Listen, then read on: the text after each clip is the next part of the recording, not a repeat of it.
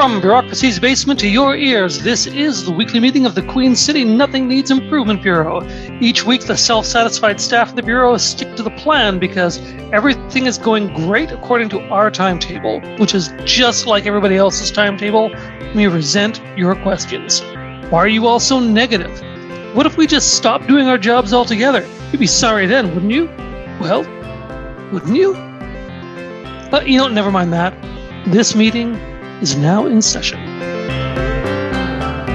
Hello. Oh, is that... What are you implying with your hello? I'm implying nothing with my hello. Well, okay, because I'm getting tired of all the questions. I know. I can sense a little bit of testiness from you. I had no questions. Oh, good, because I'm tired of people saying, what is your job exactly? Why are we paying you? Do we pay you at all? And why is everything just not going according to plan? And I'm like, we have been doing everything according to plan. I am right there with you 100%. I feel like just because I'm not obviously doing work and I'm just, clearly not producing anything that looks like work or the product of work, people think that for some reason they have the right to question me and my work. Exactly. I mean, why would we produce more work when what we've been doing has been working so well? I've been occupied. Yeah. Isn't that enough? I agree. And frankly, I think when you look at our past performance and how things have been going, obviously, I don't think we would have done anything differently. Not a jot. No. I mean, terrible things have happened, but that's nothing could have been done. I might have started dealing with this stuff a week earlier. Maybe a week tops. Yeah, exactly. Yeah. But other than that, I'd give us 100%. Yeah. And the only reason I didn't start a week earlier, it was because we were planning so hard. Right. There's so much planning going on behind the scenes. How could they expect us to work if we're planning? Yeah. Do they want to come down here and see all the planning? See the charts? Mm-hmm. You see the notes? I mean, they can if they want. I mean, I welcome that. I mean, don't do it, but I welcome it. An auditor would come in here and would say, we've been busy. Yeah, and they would be very impressed with the good work they've been doing. I mean, they would be so impressed we don't need an auditor. Don't suggest it. Just put it out of your mind. Pretend we didn't say anything because we don't need an auditor who shouldn't even be here in the first place because our performance has been top notch. If you say that word 3 times, I've heard, one will show up. Oh, no. Yeah. So the auditor is basically like Beetlejuice. That's 2. More like Candyman. Mm-hmm. More like Candyman or Bloody Mary. Yes. Any one of those fabled monsters that aren't real, like that person that we're not even going to mention now, who shouldn't come down, but they can if they want. But obviously, they're just boogeymen. So anyway, auditors don't actually exist. They're just like what bureaucrats tell baby bureaucrats to make them go to sleep and to behave. Yeah. Just mind your P's and Q's and fill out your B27/6 forms, or the auditors will come. And should we take attendance? We should absolutely take attendance.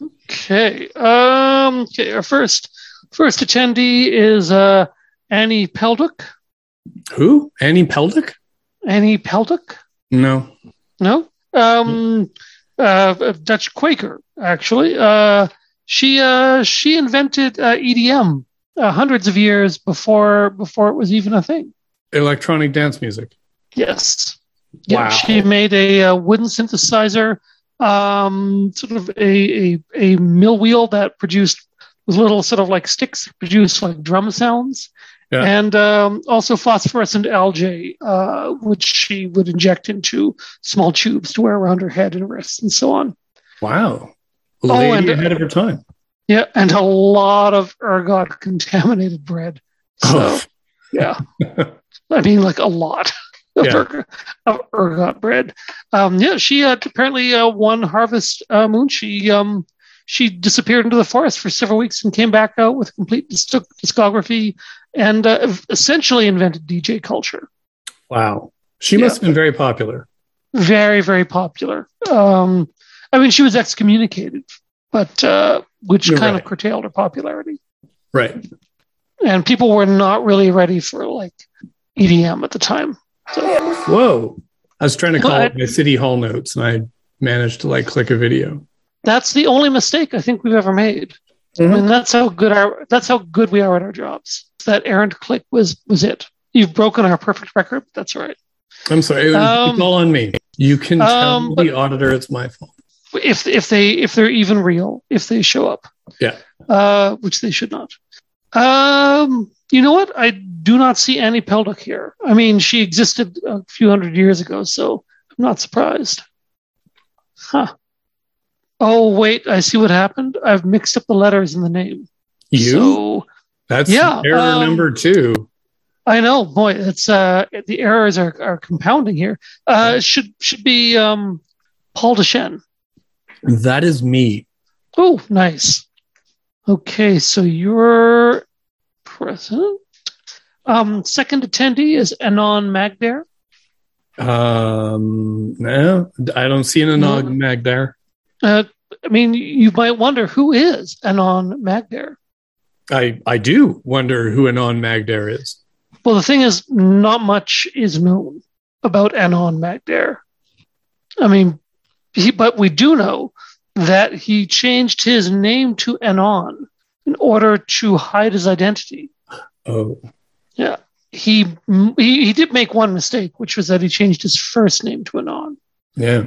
And not his last name, which, that would have done a lot more to keep him anonymous. I don't think there are a lot of Magdares in the phone. No, not many. Only 3. And we think it's Abner Magdare, actually. Abner? Yeah. Abner Magdare. Huh. Yeah, that's probably him. And what's he famous for? He's not famous. He's anonymous. Oh, that's his whole thing. So he just changed his name to stay anonymous. Right. Although he did a very bad job of it. Right. That could probably use improvement. So I'm glad he's going to be here, so we can help improve that particular. It's probably the only thing that does need improvement these days. However, I don't think he's here. Oh dear. Our chances of hitting quorum are just rapidly falling apart. Maybe not. I mean, I'm here, and and if you muck around with the order of the letters in his name, you get Aidan Morgan. Oh, and that's you. Yeah, and you're here, and I'm here. Which you already said. This is exactly. I that's 4 errors. 1, you pointing out that I'm here after I've already said it, and 2, that sort of odd little blip where I mixed up the letters in the name, which I seems to be like I've done it twice now. Yeah, what's that, like twice in 5 years of these meetings? That's pretty good. Yeah. Although they all came within the first 10 minutes of this meeting, so that's not so good. That is true. Well, hopefully the odds of that kind of error are so strikingly low that I think we've gotten them all out of the way. So, good. Yeah. So, do we have an agenda? Of a sort. We have an agenda. Yeah, of a kind. Well, there was, one of these council meetings. Just when you think you're done with a council meeting, a couple weeks go by, and then there's another council meeting. They're endless. Well, the business of city council is never ending. I would like it because some of these meetings go quite long. Some of them go 6-7 hours long. I would think they could just put everything they need to do on the agenda, and in that time they could just get it all done. Then we could just go home and relax for the rest of the year. But I guess not. What if they took the number? What if they set a limit of 3 hours or 45 minutes, whatever. Better. Yeah, 45 minutes. They took the number of items on the agenda and they divided it and just devoted only that amount of time. Yep. Speed democracy. Yeah. And if people, if delegations went too long or deliberations went too long, a circus strongman will come out and start like punching the place up. Yeah. Or what they could do is they could match up delegations with counselors. So like delegation would sit like directly across the table from the counselor and just start like doing their pitch. And then like every 15 seconds they'd ring a bell and they'd move on to the next counselor. Yeah. Oh, I love that. Yeah. That would be fun. Can we keep my violent circus strongman idea in there though? I don't see why not. I think these ideas fit. I agree. So we could actually at random, as we have the delegations go by, we could place the circus strongman in there. And if the council member doesn't figure it out within, say, 30 seconds, yep, they get a whammo. They get whammied by the strongman.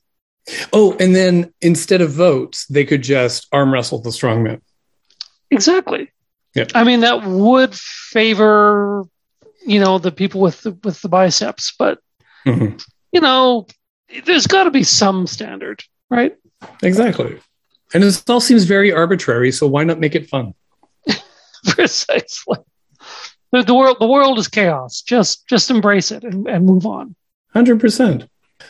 But yeah, so this council meeting did happen. Yeah, there was a few big things came up at this meeting. The biggest one was probably the Harbor Landing West application. So a lot of people don't believe me when I say that Harbor Landing West is a thing that is going to happen, that we don't just get Harbor Landing. There's a sequel. There's even a sequel to the North, Harbor Landing North, but that's like way off down the line. That's the last installment. Like that's the last movie in the trilogy.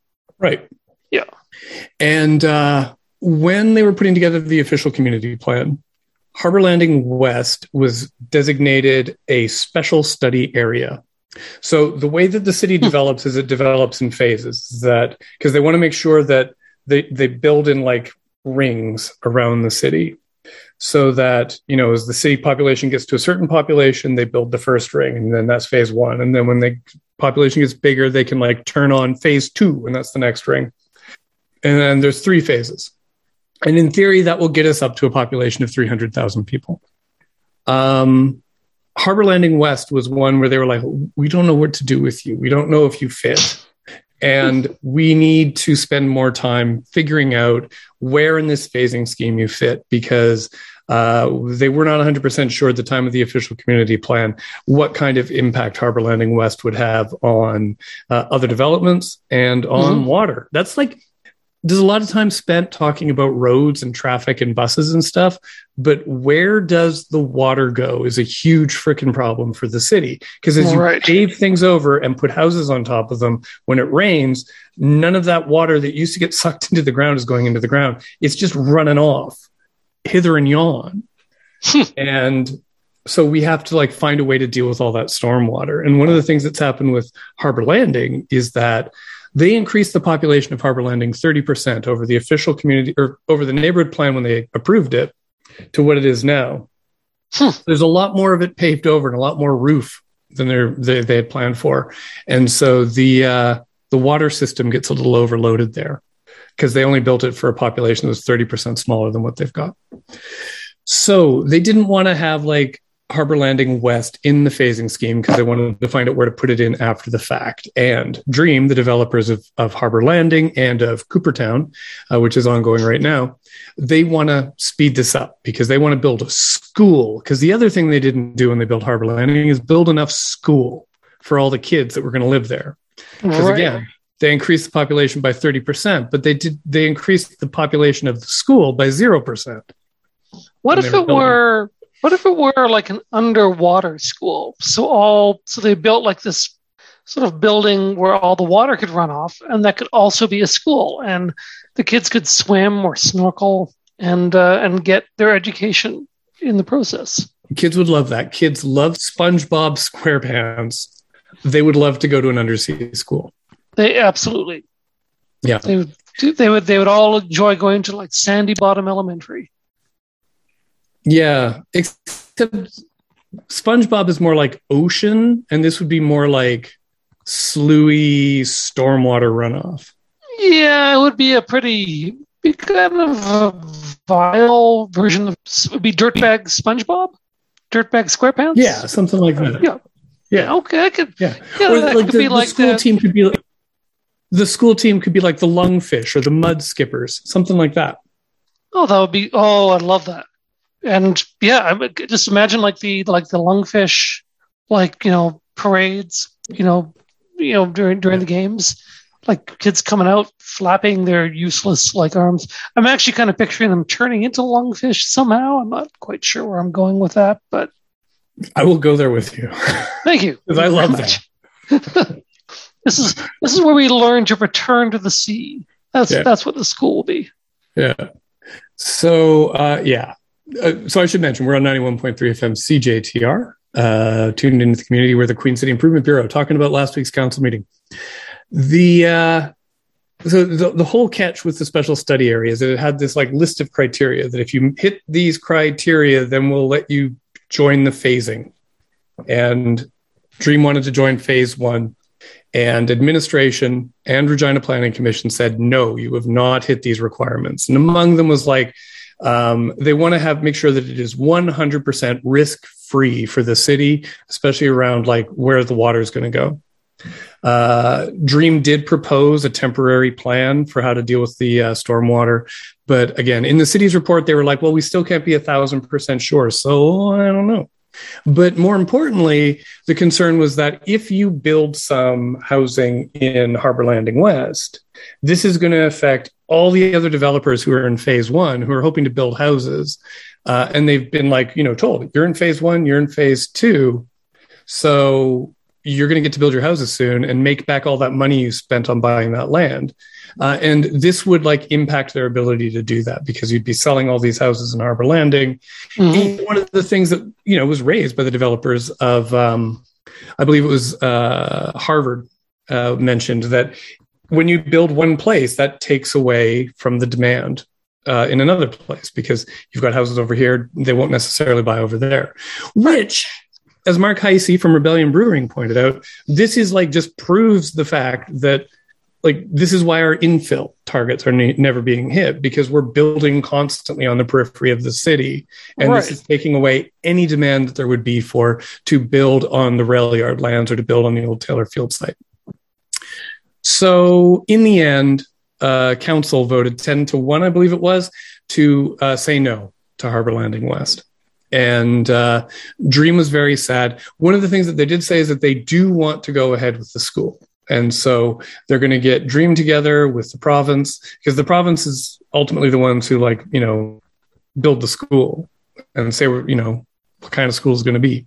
Mm-hmm. And so they have to sit down with the province, the education ministry, the school boards, and Dream, and they will work out a location for it and they will build the school. So they are going to get a school and Harbor Landing West will eventually get developed. It's just probably not going to be in phase 1. And the fact that Harbor Landing itself was kind of developed on the fly, kind of all came out at this meeting. It's something that was kind of obvious and everybody knew it, but people haven't talked about that developing Harbor Landing, like to have more density, made a lot of sense according to sort of the philosophical underpinnings of the official community plan.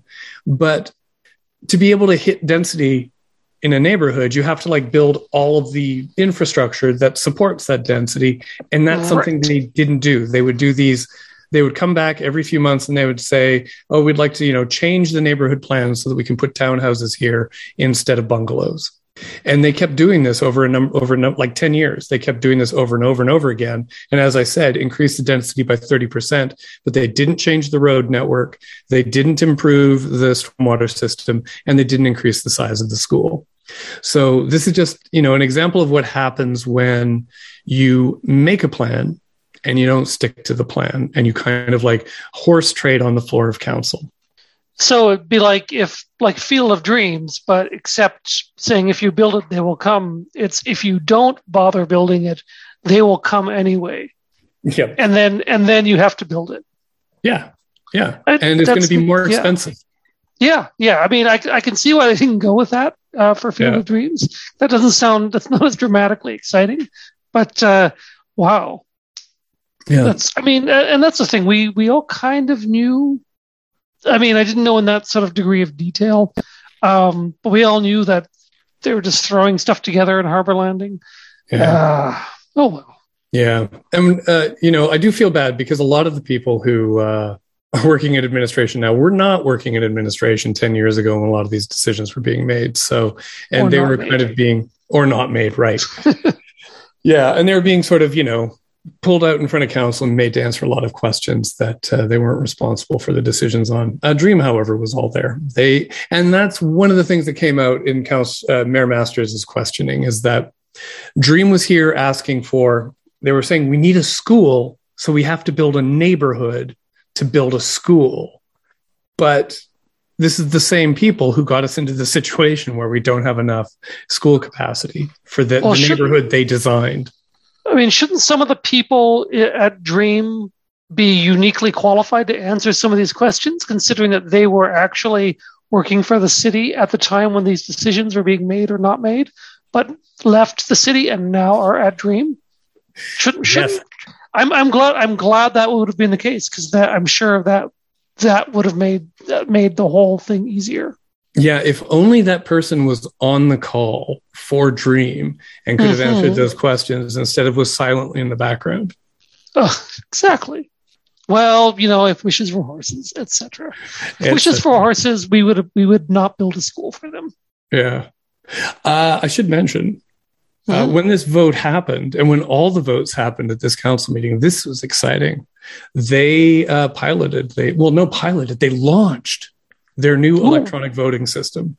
Wow. Yeah. So councillors now, instead of what we had been doing, because all votes are now recorded, the clerk would go around and ask, say each councillor's name, and they would say yay or nay. Mm-hmm. Now what they do is they get to push a button. And did this make things go faster?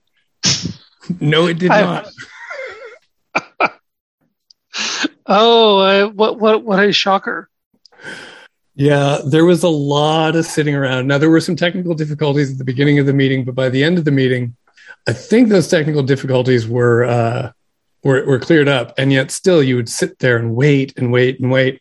And if you're watching this on TV, it's just like a camera is being pointed at the projector. So at the screen that's projecting all these little icons, all these photos of the councillors. Mm-hmm. And then all of their votes come up all at once. And you get you have just a few seconds to sort of grok what has happened. Right. And then the camera goes off and views something else. And I would appreciate it if they had some kind of music hit that would play when all the votes have been tallied and they've been posted to the board, just to make things feel a little bit more festive.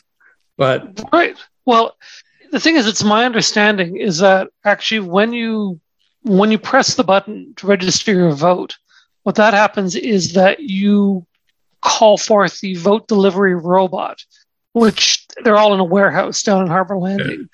And then they have to actually be powered up and then go to a computer, and then they have to mine the crypto address to put the vote on the blockchain. Right. Yeah. And then the robots have to break down for a while and then have to be fixed. And then they deliver once the vote is on the blockchain. I have no idea what that stuff's about, frankly. So it's the same system they use to run the municipal election, is what you're saying. Yeah, exactly. Yeah. That's why it all goes so smoothly. Yeah. But anyway, so once on the blockchain, then the vote delivery robot gets a printout and it delivers it to a city administration, to the clerk. Wow. Yeah. I wonder if I can get could I take my screen capture of the very first electronic vote at Regina City Council and sell that as an NFT? Yeah, you could.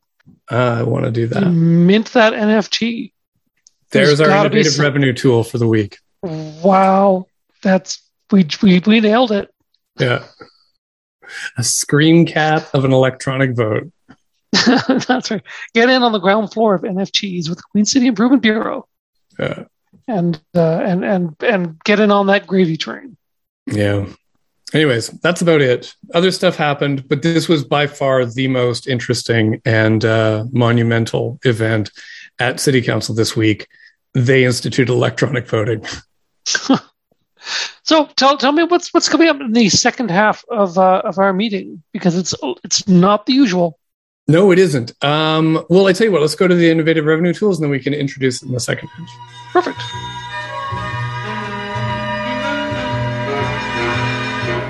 The Queen City Improvement Bureau would like to acknowledge the Regina Warehouse Business Improvement District for their support of our show.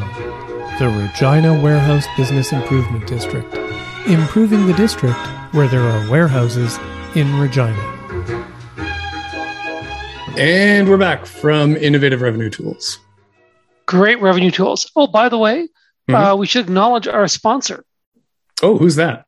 The fine purveyor of warehouses and districts all over the city. Well, actually, it's the Warehouse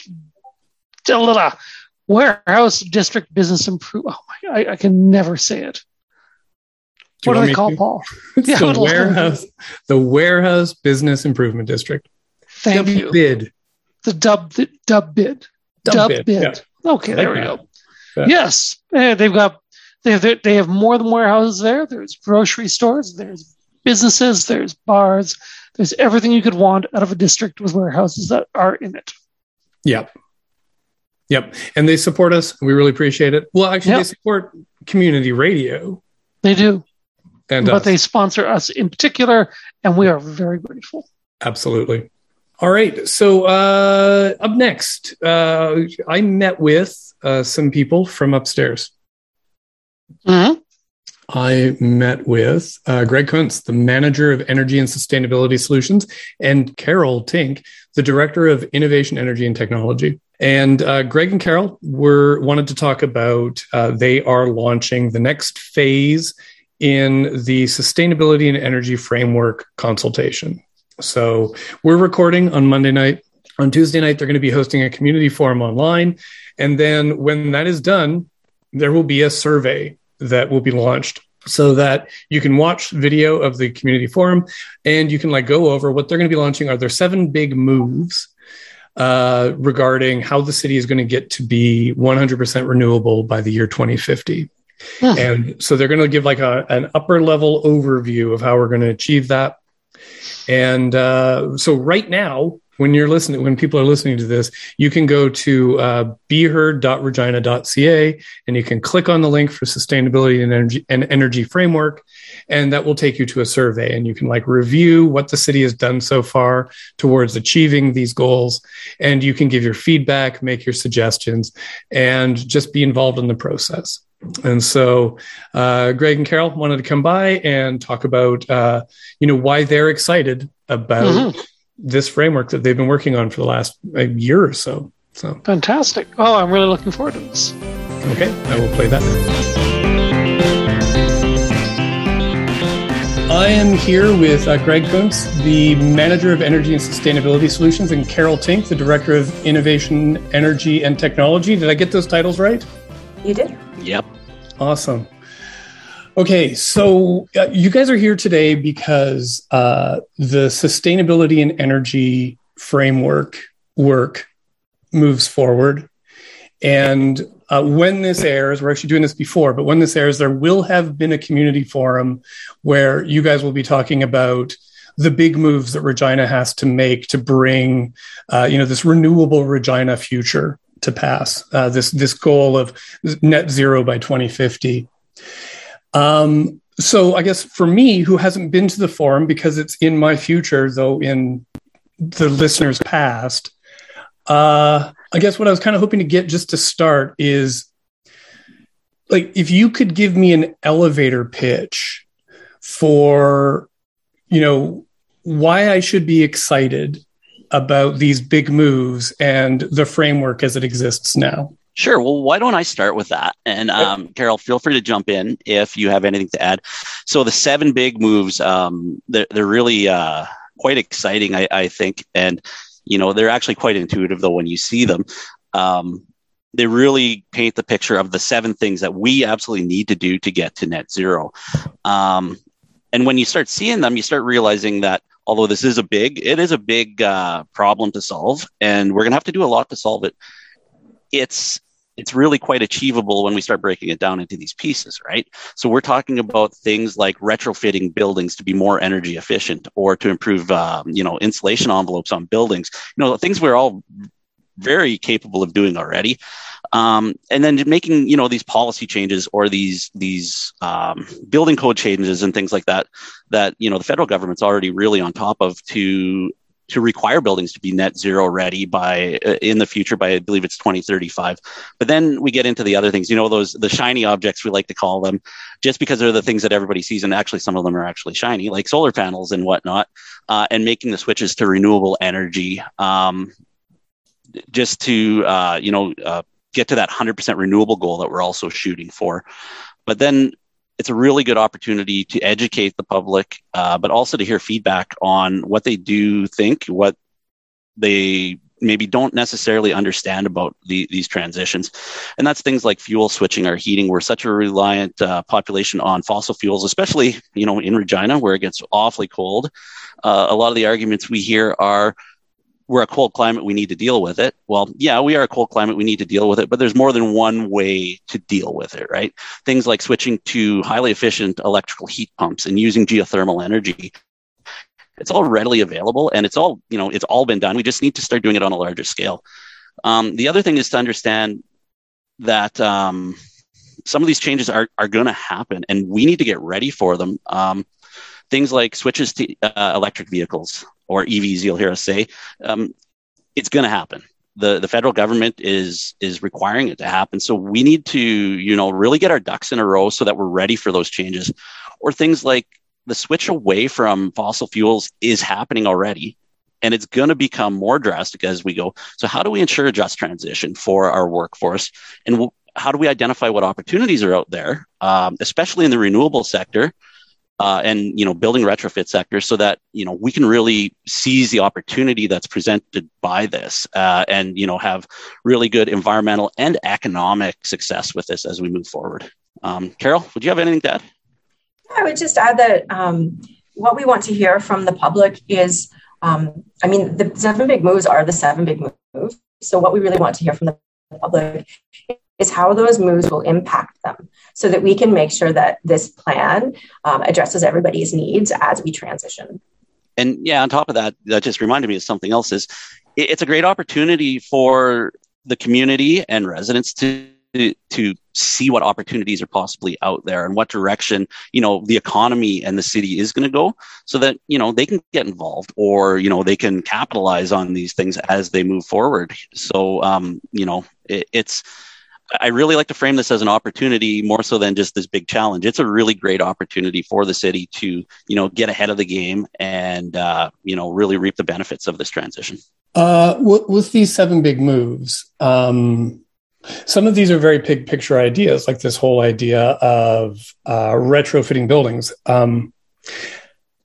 How do we do this beyond just saying this needs to happen? Like, does the city are you developing a plan on how the city is going to be able to support a lot of what's going to be like sort of personal capital investments for residents? Like, how are we going to actualize this with money? There's many incentives that the city can use to methods that cities can use to incentivize retrofits, both for residential properties and commercial, or establishing low interest loans. And so those are kind of the tools that we're looking at the city of Regina right now.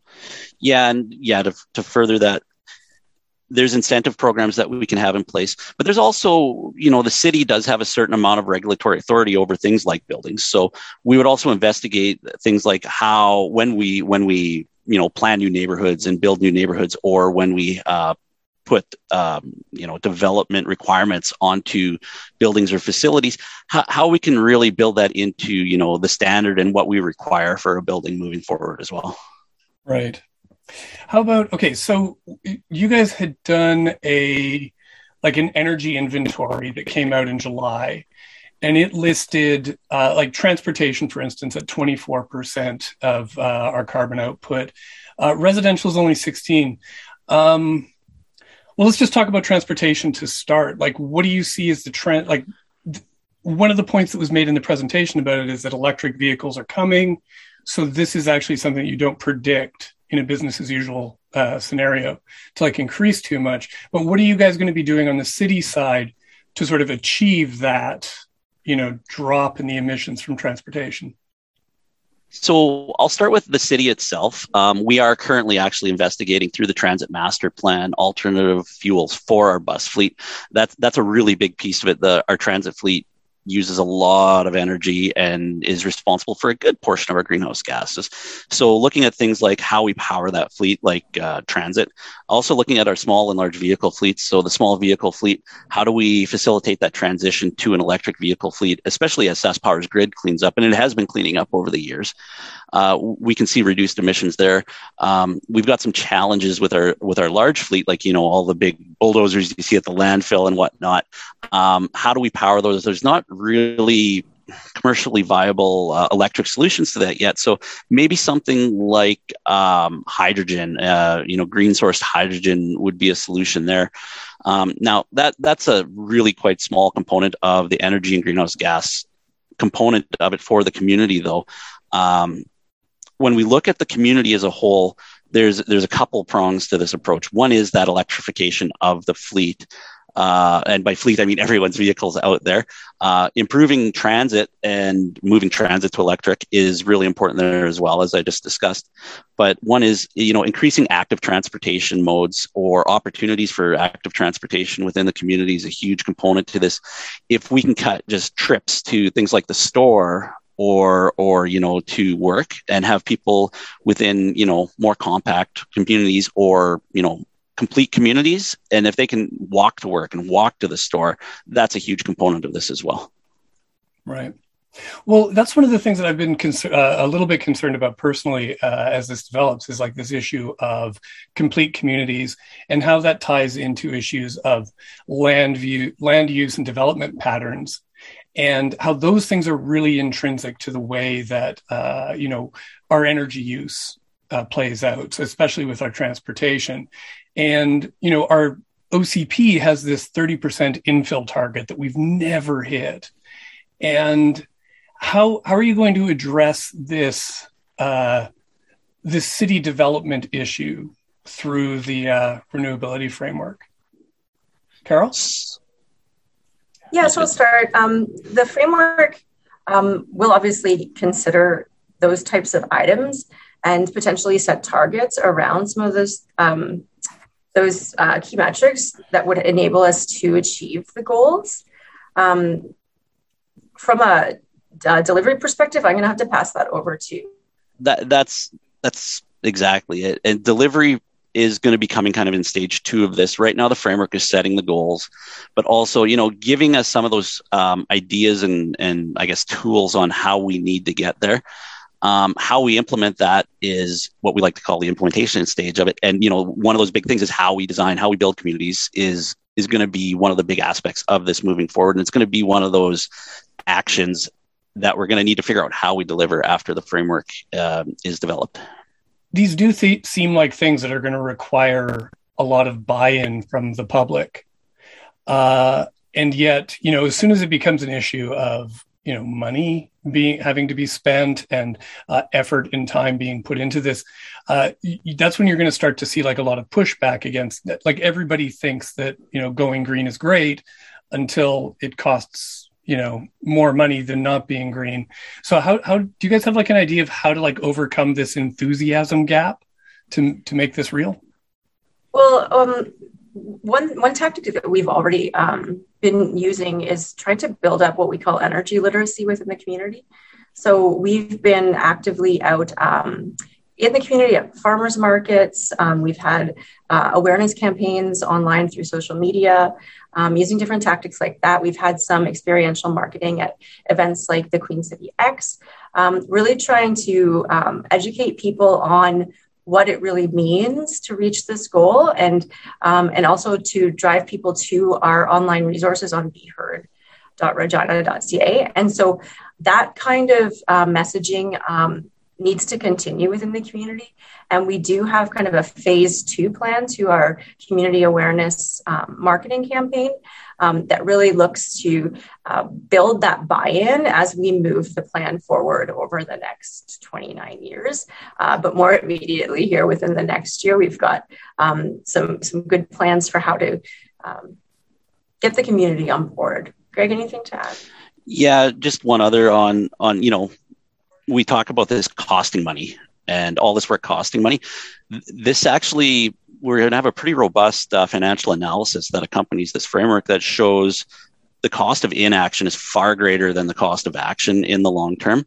The cost of, $1 today saves us $6 in the future is generally the number that's kicked around out there, because of the cost of, dealing with these floods, with, ice storms and things like that.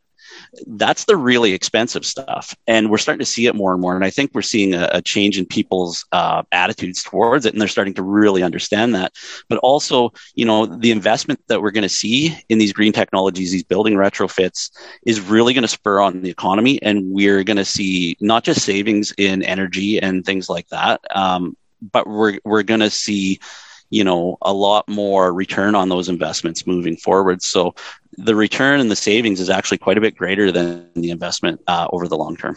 And I would just add one more thing, sorry. It's also important for people to focus on kind of the co-benefits, improved health outcomes, some of the economic development that comes with the investment in a renewable plan, a more resilient energy system, and then, ultimately that improved quality of life. So those are some of the other kind of intangibles, I think, or some of them are tangible that, we need to get people thinking about beyond just the financials.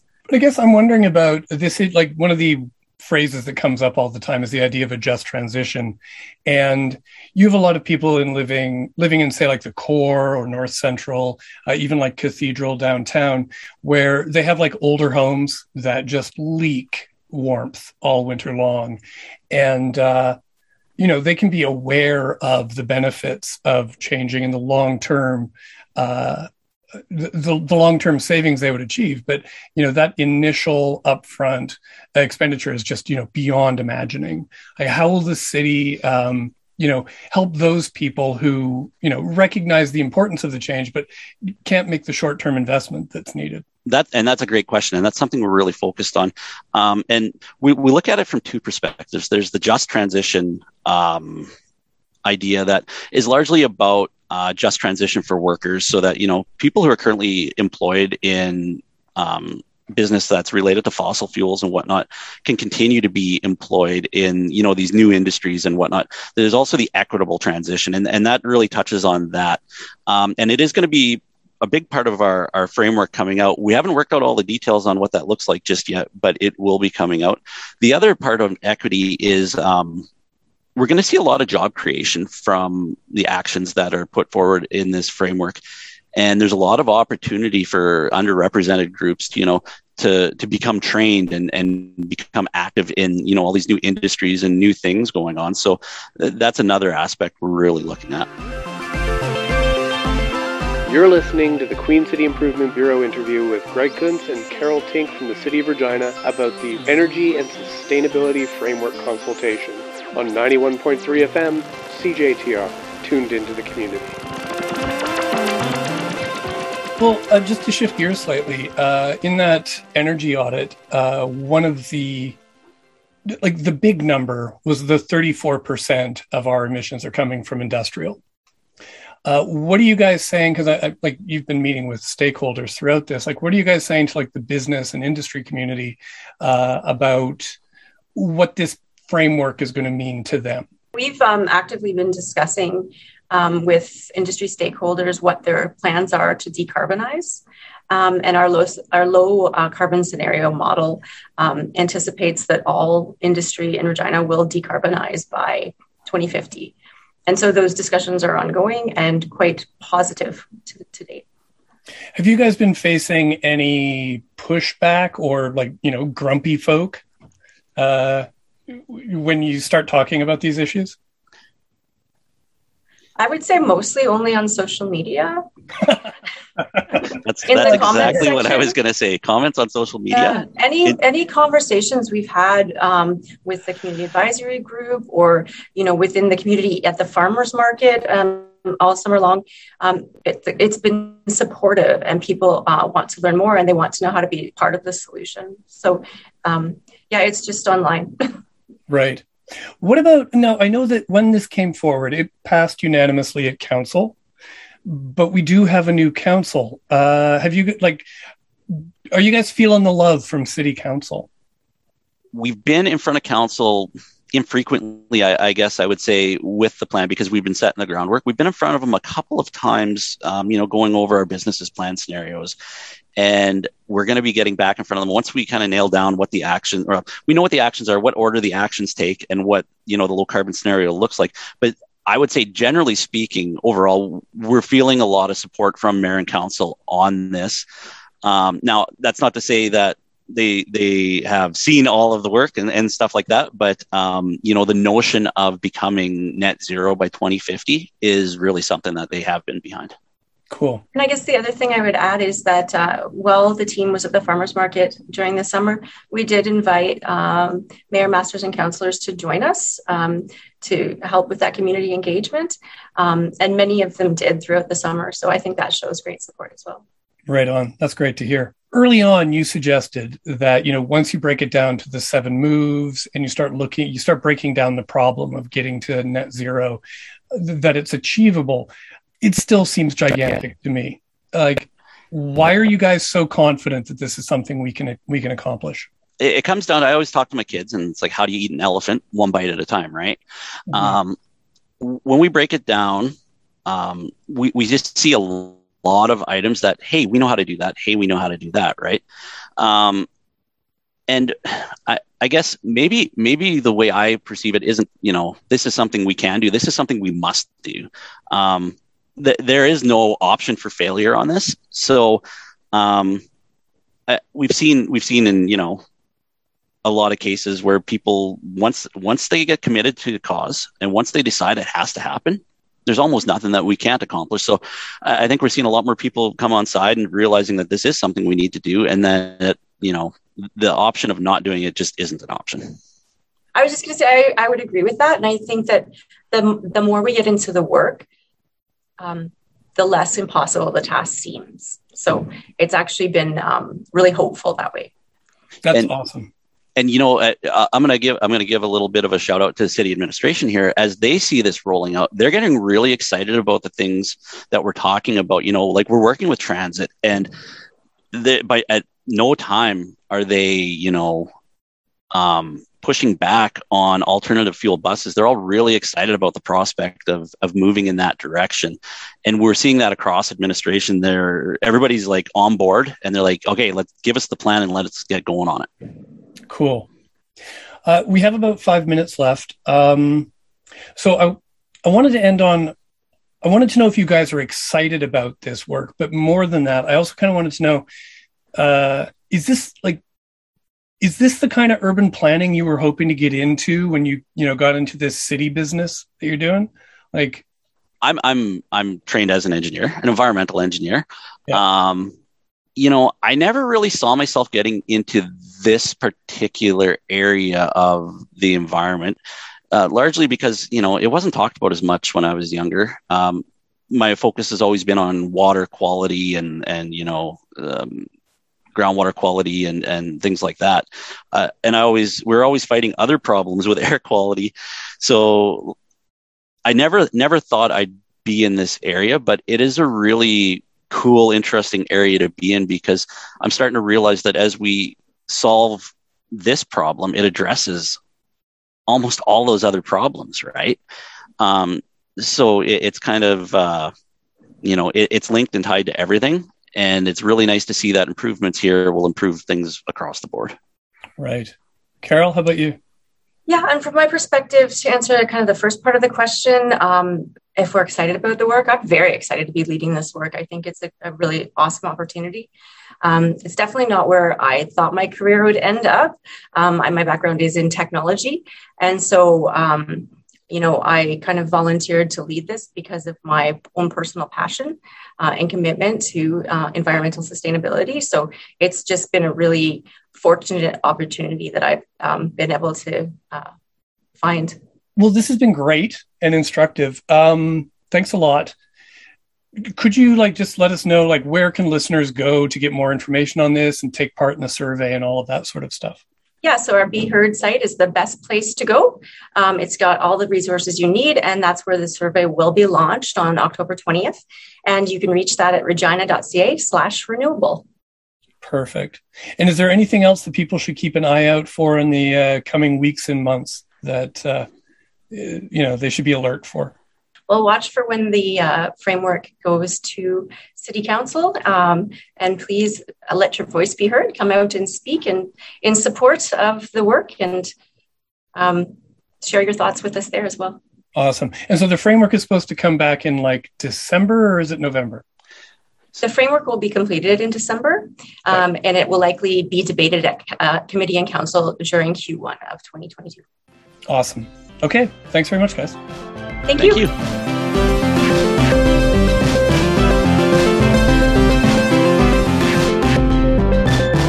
All right, that's it for our interview with Greg Kuntz and Carol Tink from the City of Regina about the Energy and Sustainability Framework and the work they've been doing on that. And just to remind everybody one more time to get involved in this consultation about, Regina meeting its, greenhouse gas emission reduction goals and its green goals, go to beheard.regina.ca, look for the link on energy and sustainability, and fill out the survey.